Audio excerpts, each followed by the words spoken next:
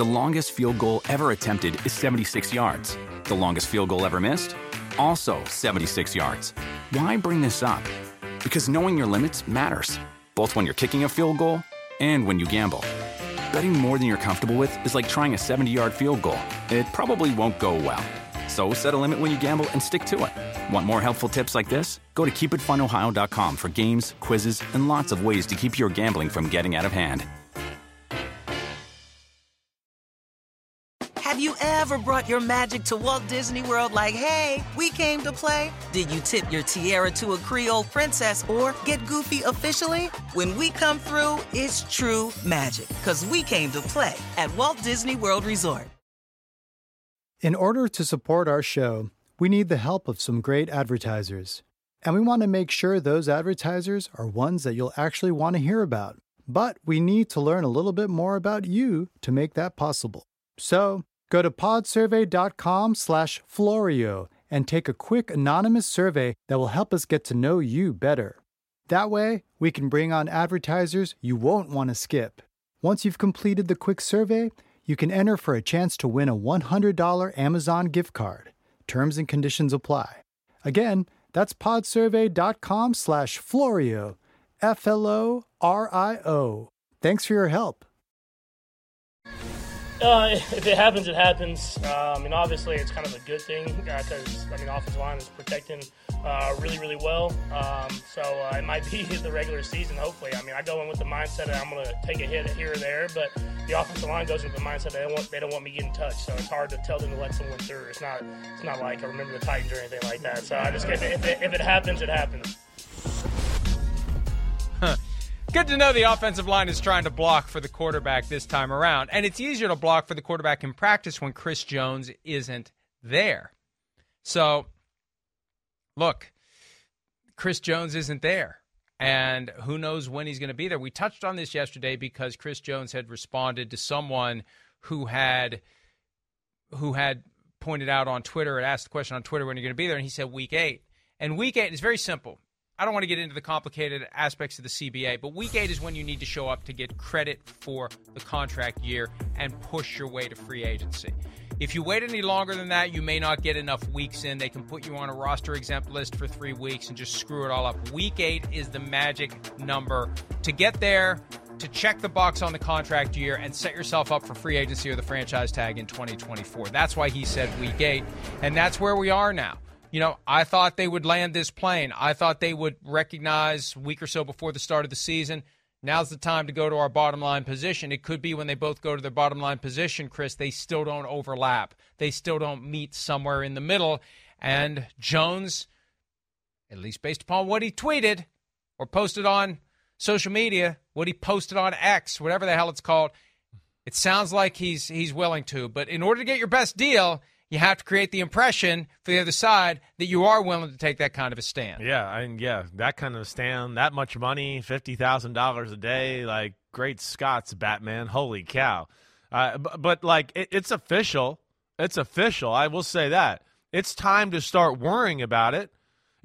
We've hit that threshold of, wait, Chris Jones? Yeah, I'm starting to get a little worried. Nick Bosa's not in with the 49ers camp? This is the time of the year where the coaches are starting to go, wait, hey, we got a real game in 2 weeks. I know we've been working in training camp, but okay, hey, front office, it's time to get the deals done and get the freaking players out here. And, hey, the 49ers, they got an all-star defense, and we know that. They got a ton of D linemen and all that. The Chiefs, it's a little different. They're an offensive football team. That's what they're built around. They have a lot of money on that side of the ball and assets. Chris Jones is one of the few blue chippers that we talk about on the front seven of this defense. They don't have any guys on that defensive line as of right now where you go, ooh, we got a game plan for him or watch out how we do, other than Chris Jones. So I worry about that situation, much more than Nick Bosa. And then especially when you got the Lions coming to town in week 1, the Lions can run the ball on everybody. They ran the ball on everybody last year. They got one of the better offensive lines in football to where I would be worried about Kansas City's defense in that matchup if they did not have Chris Jones out there on a consistent basis. You're absolutely right. And this isn't like Tyreek Hill where, oh, yeah, we can just move on from him and everything will be fine. No, right. No, you don't have anyone else who can do what Chris Jones does. So Andy Reid was asked yesterday about this situation, given that Chris Jones has said he'll show up Week 8. Specific question for Andy Reid, do you expect to start the season without Chris Jones, given where things stand right now? There's been no communication, so I don't know what's going to go there. But whatever happens, happens. I mean, not there. The game goes on, right? So that's how it works. So you used to do the GM stuff too. I know you've said you kind of like not being a part of that. But as someone who's a head coach and been here for as long as you have, you know Chris so well, is there a way for you to get involved with this, or you just? No, not right now. There's not. Yeah. So they got to communicate and do their thing, and there's just been no communication. So.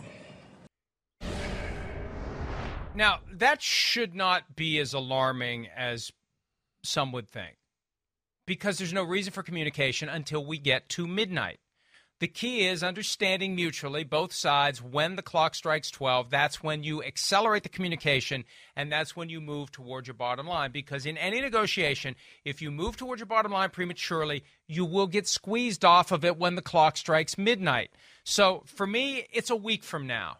It's when the Chiefs begin their practice week in advance of the Lions game. That's when the clock strikes 12. That's when you communicate. You communicate a day or two in advance of that. Somebody's got to make the first move, and there's all sorts of weird head game stuff like, oh, I made the first call. I'm more anxious to do the deal than the other side is.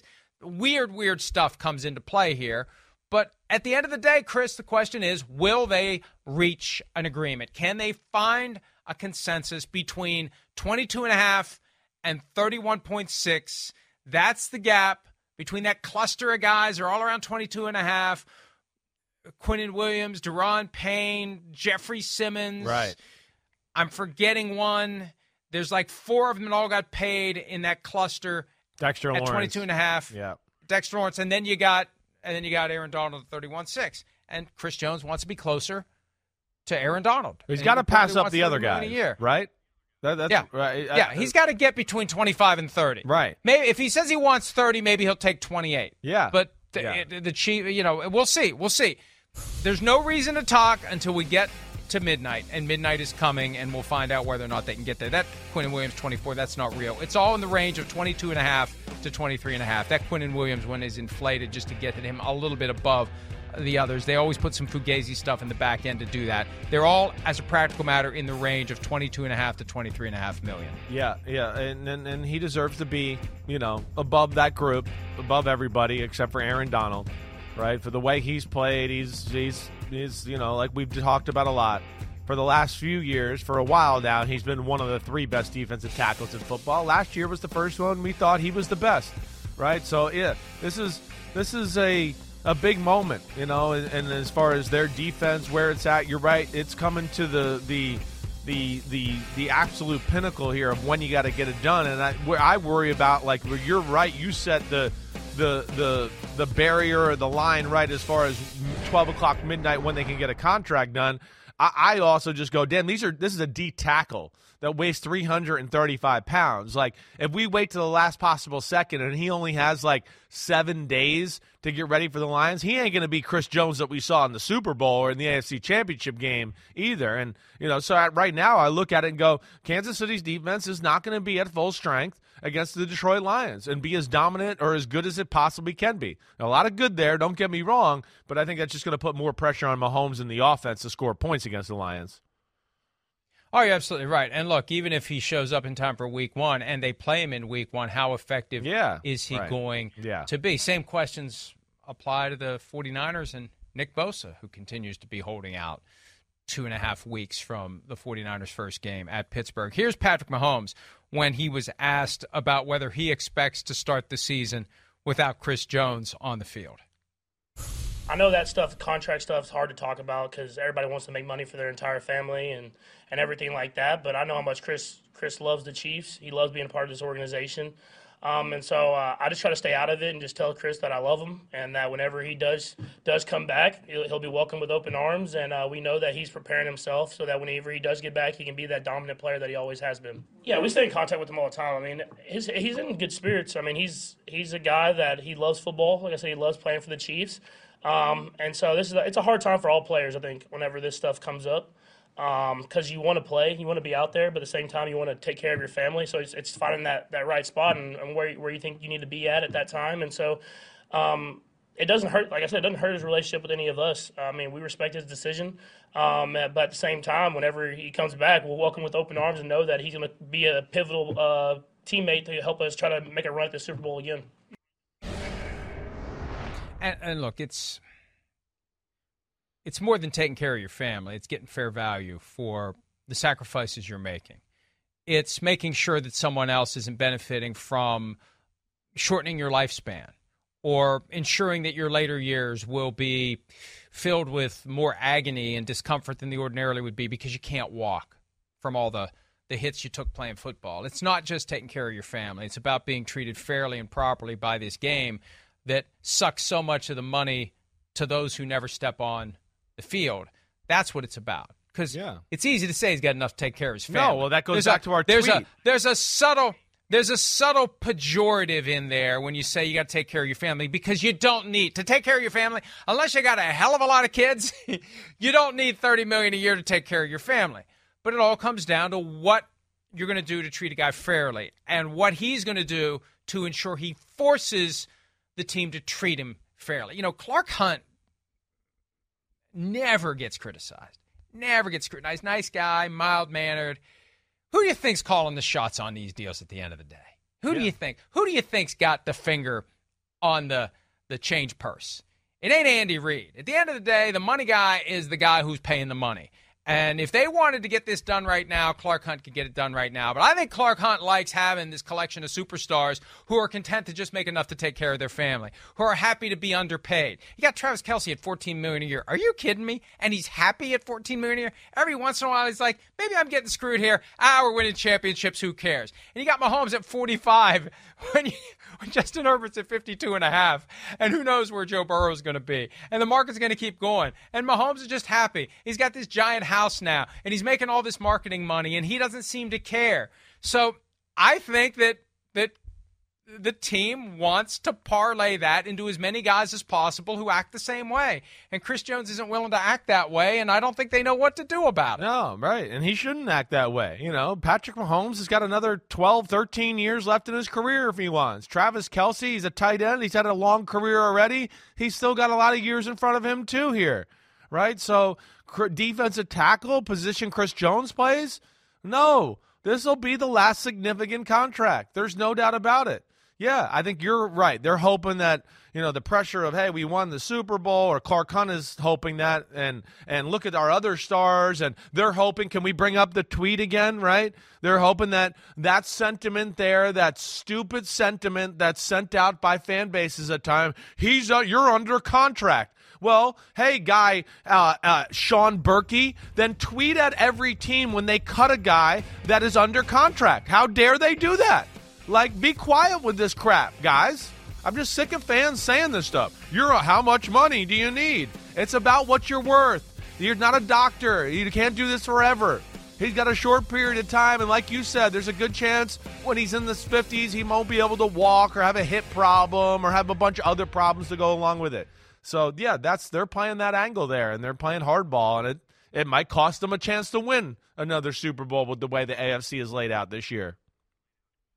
You know, from time to time, I'll make the point that fans line up behind the billionaires instead of the millionaires. They resent the players. There may be some deeper societal issues at play, but at the surface, and I think the easiest explanation is everyone is acting out in their own self-interest, and fans just want the players there. They don't care how much money they're making. They don't care if they want more. They just want them there. Chiefs fans want Chris Jones there, and I think at some level, even though Patrick Mahomes said all the right things, You think he's not pissed off Chris Jones isn't there? He wants to win another championship. Of course. Having Chris Jones there makes it more likely that he wins another championship. Having Chris Jones not there makes it harder for him to win that championship. He's trying to catch Tom Brady. Hell yes, he wants Chris Jones there. So everyone is acting out in their own self-interest. And Chris Jones' interest is get paid while you can because this is your last opportunity to do it because you're not going to play until you're 40. You got to get paid now. And that's what he's trying to do. And yes, he has a contract, but remember, there's another contract. Beyond the one he signed with the Chiefs, there's a contract between the league and the union that allows him to hold out, that allows him to withhold services. If he's willing to pay the $50,000 a day, if he's willing to forego the game checks, under the terms of that broader contract, he can show up week 8, satisfy his contract, and get himself toward free agency. And then next year, they could franchise tag him, and he could do it again, and he would have no financial exposure because he wouldn't be under contract. So he's got every right to take advantage of that other contract that all players and all teams are party to, Chris. Yeah, no, I know. This is his right. We'll see where it goes. Hey, it's still one where, again, I wish he would have done it and held in. I get what he's doing there. I honestly think we're in the day and age where there's more pressure on the team when you hold in. You got to see that guy every day. I don't know. I know you're right. You could probably make an argument for the other side too, but it makes it uncomfortable. Yeah. And we've seen a lot of teams with the hold-in. They buckle, it seems like, more times than not. You got to look at the guy in the eye every day. It starts to filter into the locker room like we talk about. Right now, you just got to answer at the podium, and then you walk in the locker room, and he's not there. He's not there bad-mouthing the organization or going, hey, look, they're ripping me off. They're going to rip you off, do all that. That's where I'm in favor of the hold-in, let alone I'm in favor of the players keeping $50,000 a day. The only problem with that, though, is now, first of all, if the teams had no problem with holdout, they wouldn't have rigged it so it's $50,000 a day if you're on your second contract and it can't be waived. But I just think that with the hold-in, you get to a natural point where it's time to go play, like we saw with Roquan Smith and the Bears last year. The hold-in only works if the team is committed to eventually do a deal. If they dig in at 24 or 25, and I'm sorry we're not giving you any more than that, what's Chris Jones going to do? I'm here. I can't leave. Once you're there, it's so much harder under the CBA to leave. The key is to never show up, just like Jonathan Taylor should have done. Don't show up. That's the key. We're going to talk about Jonathan Taylor coming up, the supposed deadline on doing a deal. But before we go, apparently Chris Jones retweeted a Photoshop of fat Chris Jones. I guess this is a when you're not if you show up without going to training camp in the preseason. That's what you get, and he retweeted that, so he was having a little fun with it. But I think when he shows up, he'll be good to go, and he'll be motivated, and he'll be driven, and he'll play with reckless abandon because he will have gotten the contract that he wants, if he ever gets it. All right, we'll talk Jonathan Taylor next here on this Thursday edition of PFT Live.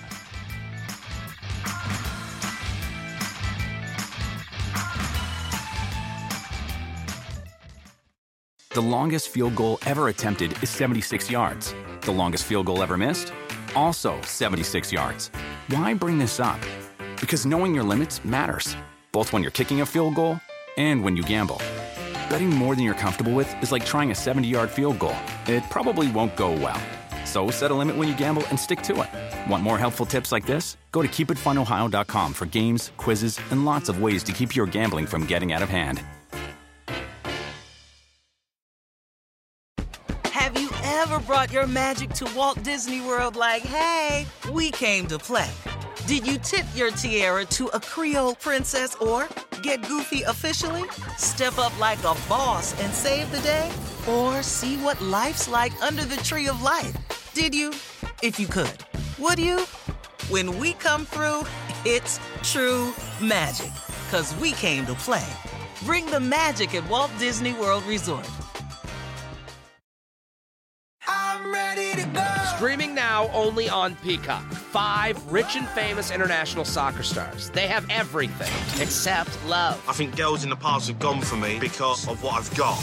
That's why we're going undercover. We're setting them up with single American women. They don't know we are famous. They don't know we are rich. And they'll have to hide their true identity. What do you do for work? I'm an ad salesman. Oh, God. What am I doing? Love Undercover. New series streaming now only on Peacock. I mean, it's great working with Mondre.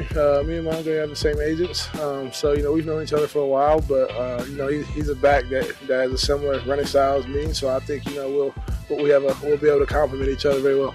I think we're a balanced team. Not run or pass first. Balanced. Thank you. Oh, he's getting his education in being a Stepford Patriot. Seriously. Say nothing. Say absolutely nothing. Say as little as possible. Smile, if that, and walk away. They're not a balanced offense. They are a game plan-specific offense. They will do whatever they think they have to do in any given game to score more points than the opponent. That depends upon what the opponent is doing defensively and what the opponent is doing offensively. It all comes together. Bill Belichick isn't an offensive coach or a defensive coach. He's a football coach who comes up with a broader plan for outscoring the other team. And some weeks we'll see Ezekiel Elliott more than others. Some weeks we won't see him at all. Some weeks it'll be vintage Ezekiel Elliott. It depends on who they're playing and what Bill Belichick and Bill O'Brien think the best approach is for that day. And he'll find that out like every other player on the roster, one game at a time. Chris. Yeah, you said a lot of right things there. Yeah, New England does whatever they got to do or wherever they feel that they have a tactical advantage to win the football game. And if that means they got to run the ball up the middle 30 times in a football game, they'll do it and do it. And if they look at it the next week and go, whoa, we can throw the ball at will, they'll drop back and they'll throw it 45 times a game. They are. They're going to do whatever they got to do there. Ramondre Stevenson is the guy. He's the guy. He's going to get the bulk of the carries and the yards and all of that. But, yeah, it's situational football where Ezekiel Elliott will come in. Yeah, yes, to spell him, great, and they'll give him his carries there. The short yardage situations like we talk about, I think that's where he does have an advantage over Ramondre Stevenson. Stevenson wants to dance and move and get on the edge of people and go. Ezekiel Elliott is get that ball, curl up in a ball, and you want to hit me? Go ahead. I'm bringing it. And that's where he's going to have great value for that Patriots team when they get down there close to the end zone of those short yardage situations. So, yeah, we'll see where it goes. He's not going to be the star anymore of the offense. He's not going to be the focal point, but he'll get his carries and be a part of the offense nonetheless, and hopefully he has a good year. 4 years ago, he did what Jonathan Taylor should have done this year. He held out, stayed away, went to Mexico and trained.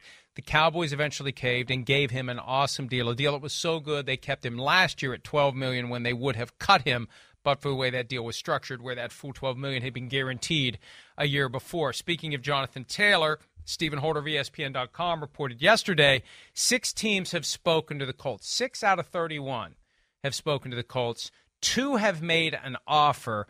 And the Colts have set a Tuesday deadline for doing the deal. Now, when I saw that, my thought was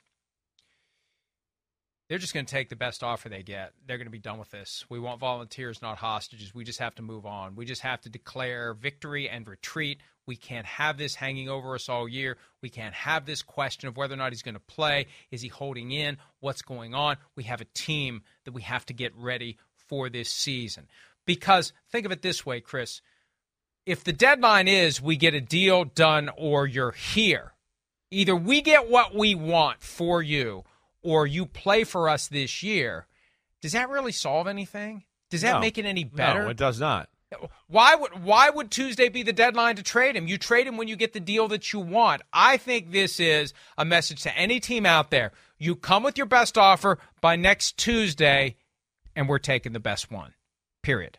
That was my gut feeling. I originally thought they weren't going to find anyone to placate the Colts and to placate Jonathan Taylor. But if there's 2 teams that have offers on the table, and if the Colts are motivated to move him no matter what, as long as Jonathan Taylor's happy with the financial terms, whatever they may be, and who knows, maybe a team's just going to trade for the contract as is. Maybe Taylor be happy with that. Just get me out of Indianapolis. But I feel like this thing's getting done now. I've done a 180 from how I felt 2 days ago because that Tuesday deadline, that's the only way to make the Tuesday deadline make sense. Yeah, I mean, I don't know what to think here. This is what I got to see it to believe it. I mean, I want to agree with you to a degree, but you think they'll do it if it's just a 5th round pick, a 4th round pick?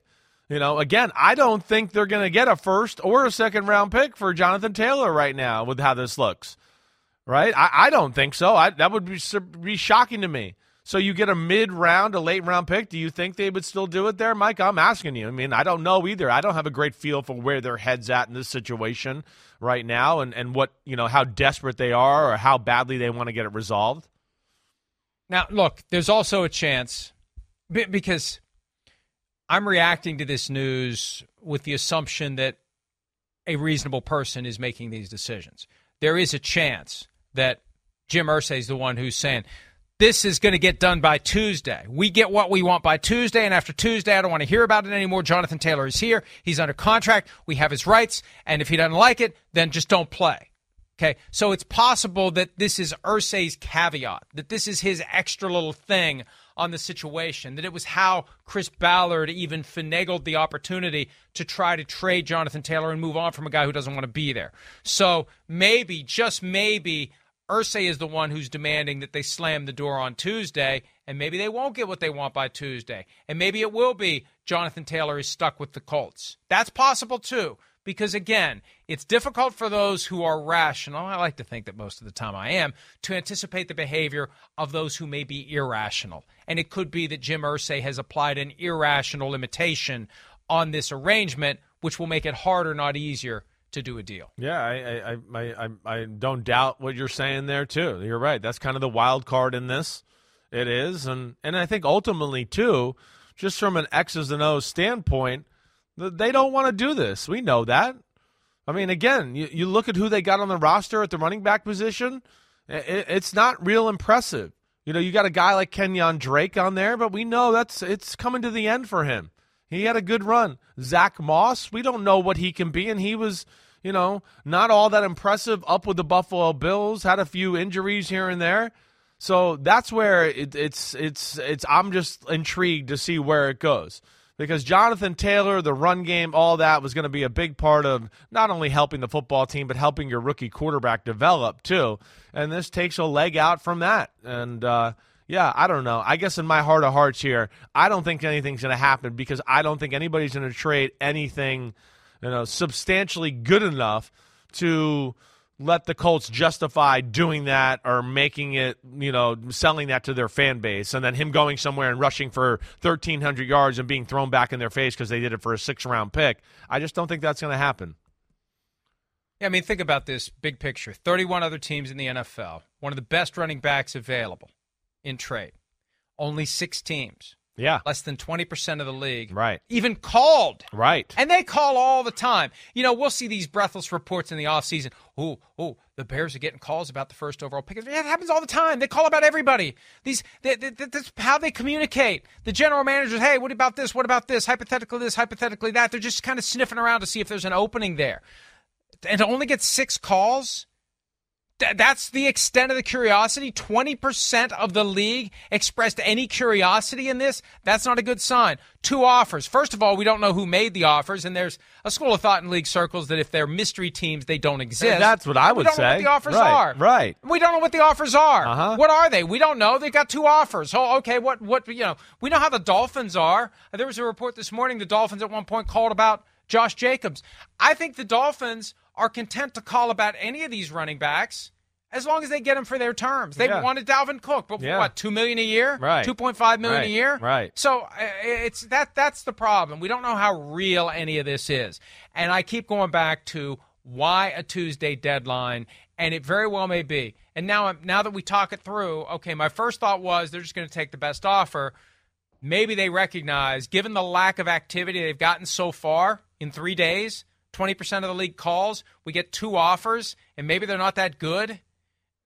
We just got to end this. We got to end this and get ready for the season. Yeah, I know. There does become a point where, would they cut him loose? Do they feel like it's detrimental to that point where you just cut him and say, see ya, you're out of here? I have a hard time thinking that Irsay would get behind that and let Jonathan Taylor let him do that. I feel like it's they get the trade they want, or they're going to bring him back and go, you're here, and if you don't want to play, so be it. That's fine. You're just going to sit it out then, and you're going to waste a year of your career. It seems like they're willing to play that type of hardball there. Yeah, who's going to pay you $16 million a year next year if you've gone 2 years where you haven't put anything good on film? Exactly. I mean, grand scheme of things. He had 1,811 yards in 2021. Last year he missed 6 games due to injury. This year he hardly plays because he wants to go chase his big contract. Who's going to give it to him next year? And there's that whole collusion thing we got to keep an eye on. Who's going to pay this guy a ton of money and become the team that everyone else is pissed at? Because the market is exactly where we want it to be at running back, and you're going to blow it up. You're going to turn it into, something that it maybe used to be, but no longer is.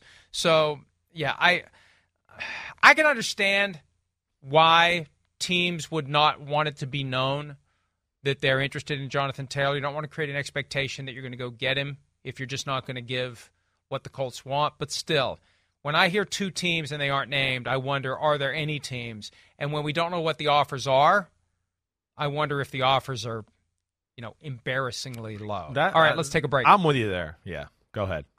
The best version of Tua is salty Tua. Yesterday, we got a little bit of salty Tua in comments that were not directed at us. We'll tell you what that was when PFT Live continues right after this. Oh, it's here, Mike. It's coming. That's right. Untitled, we're less than a year from Paris Summer Olympics. American sprinter Noah Lyles is on a mission and is giving us an all-access look at his training and what it will take for him to break Usain Bolt's world record. Episode 1 of Untitled, the Noah Lyles Project, is now streaming on Peacock. Man, I love me some sprint races, 100-meter, 200-meter dash for the Summer Olympics, Mike. I think we should start talking right now. Can we get over there and expand our Paris fan base, a little pro football talk, spend some time there on NBC's dime? I can hang out in Paris. We can watch the Olympics. We can drink some Paris wine. I can smoke some weed on the streets. It just sounds like a good time. Let's do it. Well, first of all, I know how he can break Usain Bolt's world record. He has to have surgically inserted 7 rockets up his ass. I think it would take 7 under seriously. the Usain Bolt standard. And secondly, I'm trying to picture you in Paris with a beret, right? Maybe a little facial hair, scruff. Do you speak any French other than oui? I don't. Oui off the porch. I don't. And I heard that we heard there's enough rumors out there when you don't speak French very good, the French people like to give it back to you, and I'm sure we would get a lot of snarky comments. I have become obsessed with the movie Inglourious Bastards. I think I've watched it 4 times in the last month. And one of the things I like about it is there's so much French and German, and it moves around, and you have to follow the subtitles. But French really is a beautiful language. Beautiful. Contrast it with German. German is it's harsh and guttural. Right. And to have those countries so close together, and the French language just flows, and it just sounds so good. I know. I know. It sounds great. I'd love to learn it. It just seems like it's hard. I don't think that's that's how it sounds to me. That may have meant something. It sounds a lot of cute sounds, and I'm like, damn, that sounds good coming out of their mouth. What are they saying there? and I know as an Italian, I should be saying that about the Italian language. I almost feel like the Italian, they try too hard to make it sound musical. French is just kind of naturally. Right, yeah, I got you. It's, I'm having fun tonight. All right. Here's Tua speaking English in response to Ryan Clark of ESPN, who made some comments about Tua looking like he doesn't go to the gym and he's not sitting with the nutritionist. And Tua was first of all, why does a beat writer even care enough? Why are you asking Tua who cares what Ryan Clark had to say about Tua in the weight room or whatever? But a beat writer asked Tua about it, and here's what Tua had to say. He probably knows more about me than I know about myself. I mean, I don't know. I mean, Ryan's been out the league for some time, so I don't know. It's a little weird when other people are talking about other people when they're not that person. So I don't know. It's just a little weird. I come back. I like my background is like I come from a Samoan family. Like respect is everything, but does get to a point where, hey, little easy on that, buddy, because I think we're pretty tough-minded people, and if we need to get scrappy, we can get scrappy too. Just saying. You think I wanted to build all this muscle? Like, nah. To some extent, like I wanted to, I wanted to be a little lighter. There's a mixture of things that people don't understand, that people don't know about, that are talked about, that go behind the scenes. So, I'd appreciate if you kept my name out your mouth. That's what I'd say. Salty Tua. I love Salty Tua. And look, part of it goes with the territory. I mean, this is big boy football, and people are going to talk about you. It's what we do for a living. Other people are going to talk about you. It's part of the crucible that you have entered. They can say things that you regard as fair criticism. They can say things you regard as unfair. And I have no problem with Tua lashing back at what he believes is unfair criticism. He can say whatever he wants to say. It's part of our First Amendment rights. But at the same time, it's just nice to see an edge, because at times I think he's too nice. I hear you. At times I think that we want to see a little flash. We want to see a little fire. We want to see a little something more for him to get to where he can be. And he's getting there. He stays healthy. He's an MVP candidate. He stays healthy. The Dolphins are a Super Bowl contender. Right. I mean, he's done great things in Mike McDaniel's offense. This is such a pivotal year for him. And I like a little flash from him, and I think he's going to need more than that to really get to where he needs to be. Yeah. Listen, you know, those kind of things that can get the locker room to rally around you a little bit when you show a little pizzazz in front of the microphone and talk some crap and give it back a little bit and show a little fire. Yeah. See? That's what I'm talking about. I didn't even know this tweet was coming up here from Tyreek Hill, who said, yeah, what he said, exclamation, exclamation, exclamation. We got free smoke for you, right? So there's an edge that is needed, right? I mean, again, the Patriots with Tom Brady yelling, you know, LFG and all that kind of stuff all the time. This is where, you know, listen, anybody, you know, Pete Demolitis knows I'm a fan of Ryan Clark. I think, you know, this analysis here right here is a little more maybe pertaining to old rumors of Tua, right? Where, yeah, work ethic that has been, I mean, Tua himself has criticized and said it wasn't good enough. And I think body and changed, right? So body type, not getting in the playbook enough, not being all of those details, I think those were problems for Tua early career. Where I don't agree with Ryan Clark necessarily on this discussion is every clip I've seen of Tua in preseason so far or training camp, it's the first year I go, hey, it looks like he's got some muscle. He looks kind of good right now.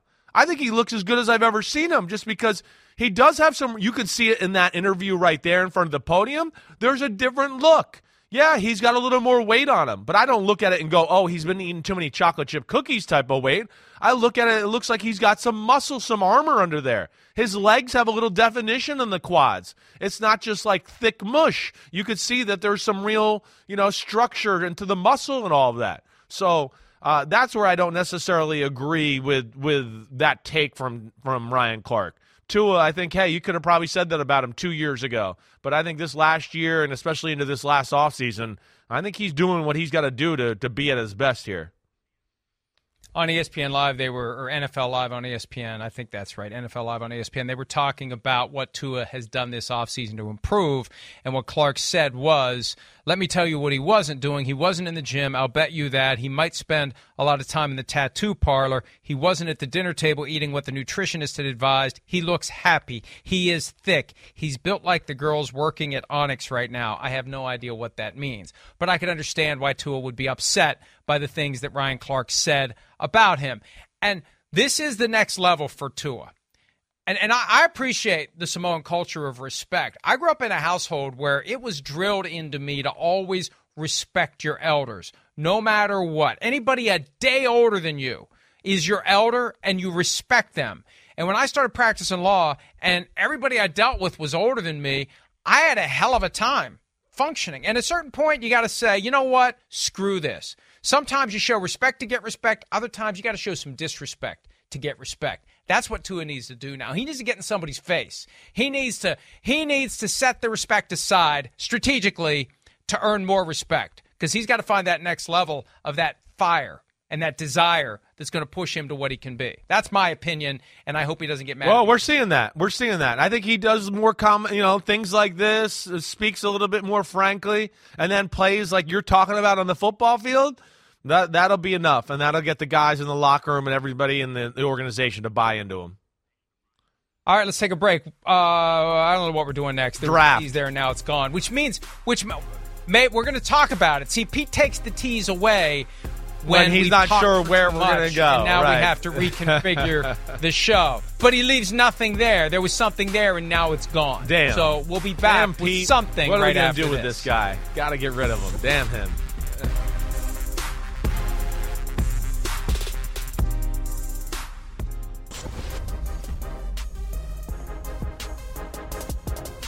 Inspired by Salty Tua, as we discussed in the prior segment, let's do a draft today of the quarterbacks who should have the biggest chip on their shoulder entering 2023. Now, we have a trivia question here, but Pete has blacked it out. See, Pete giveth and Pete taketh away. Give us the trivia question. We'll get through this segment. We'll get through this draft. I'm going to ask Chris once Pete gives me the question, once he removes the – there it is. I got it. Pete, I can read. You don't have to read it to me. Who was the only starting quarterback to win a Super Bowl against the team that originally drafted him? Wow. Okay. Hold on a second. Like, this is one where I feel like I'm going to know this, and it's going to kill me that I don't figure this out right away. Woof. Man. You got it? Did you know it when you saw it? You knew it right away? All right, go ahead. Just tell me. He never actually ended up playing for the team that drafted him. He never played for the team that drafted him. I don't know the answer to that question because Eli Manning never played the Chargers in the Super Bowl. John Elway never played the Colts in the Super Bowl, so I don't know the answer. Here it is. Joe Theismann. Wow. Drafted by the Dolphins in round 4 of the 71 draft, couldn't agree to a contract, went to play to Toronto for 3 years before Washington acquired his rights. That. All right. Yeah. Quarterbacks who should have the biggest chip on their shoulder for 2023. Go. All right, you're going to let me take it even though you did it wrong? Fine, sure, sounds good. I'll let you take it. Russell Wilson. Russell Wilson's got to have a chip on his shoulder. You get that big contract, you became a social media jump-off point of making fun of quarterback play last year. You looked like, hey, you could say what you want about Nathaniel Hackett and the Broncos still. It didn't matter. There was still a ton of plays that we showed last year where I don't care who was coaching you. The guy was wide open, and you should have thrown it and hit the pass, right? So there's a guy that should have a chip on his shoulder. I'll say Derek Carr. After what they did to him with the Raiders, now, not that I believe Derek Carr is going to lead the Saints to the Super Bowl. I think he could take them to a division championship and a loss in the first round of the playoffs. But if we are estimating expected sizes of chips on shoulder in 2023, Derek Carr should have a big one. He got thrown out the door by the Raiders. He became the scapegoat for a bad season, and now he's in New Orleans. Yeah, I like that one. He should. You're right. I'm going to go Lamar Jackson on my second pick. He should have a chip on his shoulder. People questioned his ability to make the contract happen. People questioned whether he's just a running back and he can play quarterback. Now they got this offense. There's expectations. I hope he shoves it, where the sun don't shine. Let's go Lamar. So I'm rooting for that one there. Ryan Tannehill, Tennessee Titans. I mean, every year they're drafting another guy to replace him. Last year it was Malik Willis. That didn't work out too well. Or maybe it will. Who knows? Now they got two guys competing. Malik Willis is better. Will Levis is there. They got two guys ready to take over for Ryan Tannehill at any given moment. And Tannehill shouldn't be surprised because he was the guy that resulted in Marcus Mariota getting dumped by the Titans. So we got one more round. We'll do that right after this here on PFT Live. All right, one more round in the draft of the quarterback should have the biggest chip on their shoulder in 2023. Chris, go. Yo, it's Mac Jones. I mean, holy crap. He should have a chip on his shoulder. The fan base was loving him. They turned on him in a second up there in New England. They want a guy in Bailey Zappi who really is not even in his class to start. Florio's writing articles that they want to trade him. All this crap. Okay, he should have a chip on his shoulder. And then, of course, they had a bad offensive coordinators there last year. So he should have two chips on his shoulder. I'm surprised he made it all the way through to the last pick in the draft. Kirk Cousins should have the biggest chip on his shoulder. Whether he will is a different issue altogether. He seems to be content with what he is. He seems to be content with who he is. And maybe, Christopher, if he had a chip on his shoulder, maybe, just maybe, he would work on Tuesdays during football I knew season. you were going to bring that up. I'm glad that you have come over to where I've been for over a month now. I was astounded by the fact that this guy won't do anything on Tuesdays in season and is proud of it. His competitors look at that and say, good. More PFT Live right after this. You don't like it, a Kirk Cousins, huh?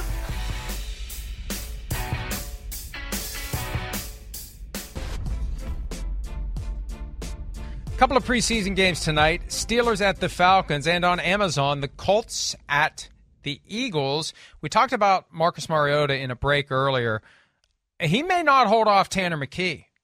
It may be end of the road for Mariota. He looked rough last Thursday night, so it's worth watching that game tonight just to see whether or not Mariota can hold on to his roster spot, because if the Eagles aren't going to keep three quarterbacks, they may not keep Marcus Mariota. No, I hear you. You know, neither game has looked all that great. Last week was definitely not good. You talked about it. He's been good in both football games. He's shown he's just a natural better thrower. Mariota has trouble protecting the football his whole career and hitting the open receiver. So, yeah, I'm just interested too. That's an interesting storyline, seeing more of these Eagles young players and studs. And I'm excited about the other game tonight. Atlanta's one of those teams we've been talking about, watch out for, and you're a Pittsburgh Steelers fan, even though you're in the closet about it. They've been the most impressive team in the preseason. They know they got 49ers week 1. They know they got to be ready. They're going to be ready again tonight in preseason. I'm excited to watch them. Couple of good games to watch tonight. By the way, the Eagles gave Marcus Mariota a $3.8 million signing bonus. That's a lot to eat if you end up cutting him loose. But based on how he plays tonight, maybe they will. That's it for today. Chris, enjoy your 3-day weekend. I will. Everybody else, see you tomorrow. The longest field goal ever attempted is 76 yards. The longest field goal ever missed? Also 76 yards. Why bring this up? Because knowing your limits matters, both when you're kicking a field goal and when you gamble. Betting more than you're comfortable with is like trying a 70-yard field goal. It probably won't go well. So set a limit when you gamble and stick to it. Want more helpful tips like this? Go to keepitfunohio.com for games, quizzes, and lots of ways to keep your gambling from getting out of hand.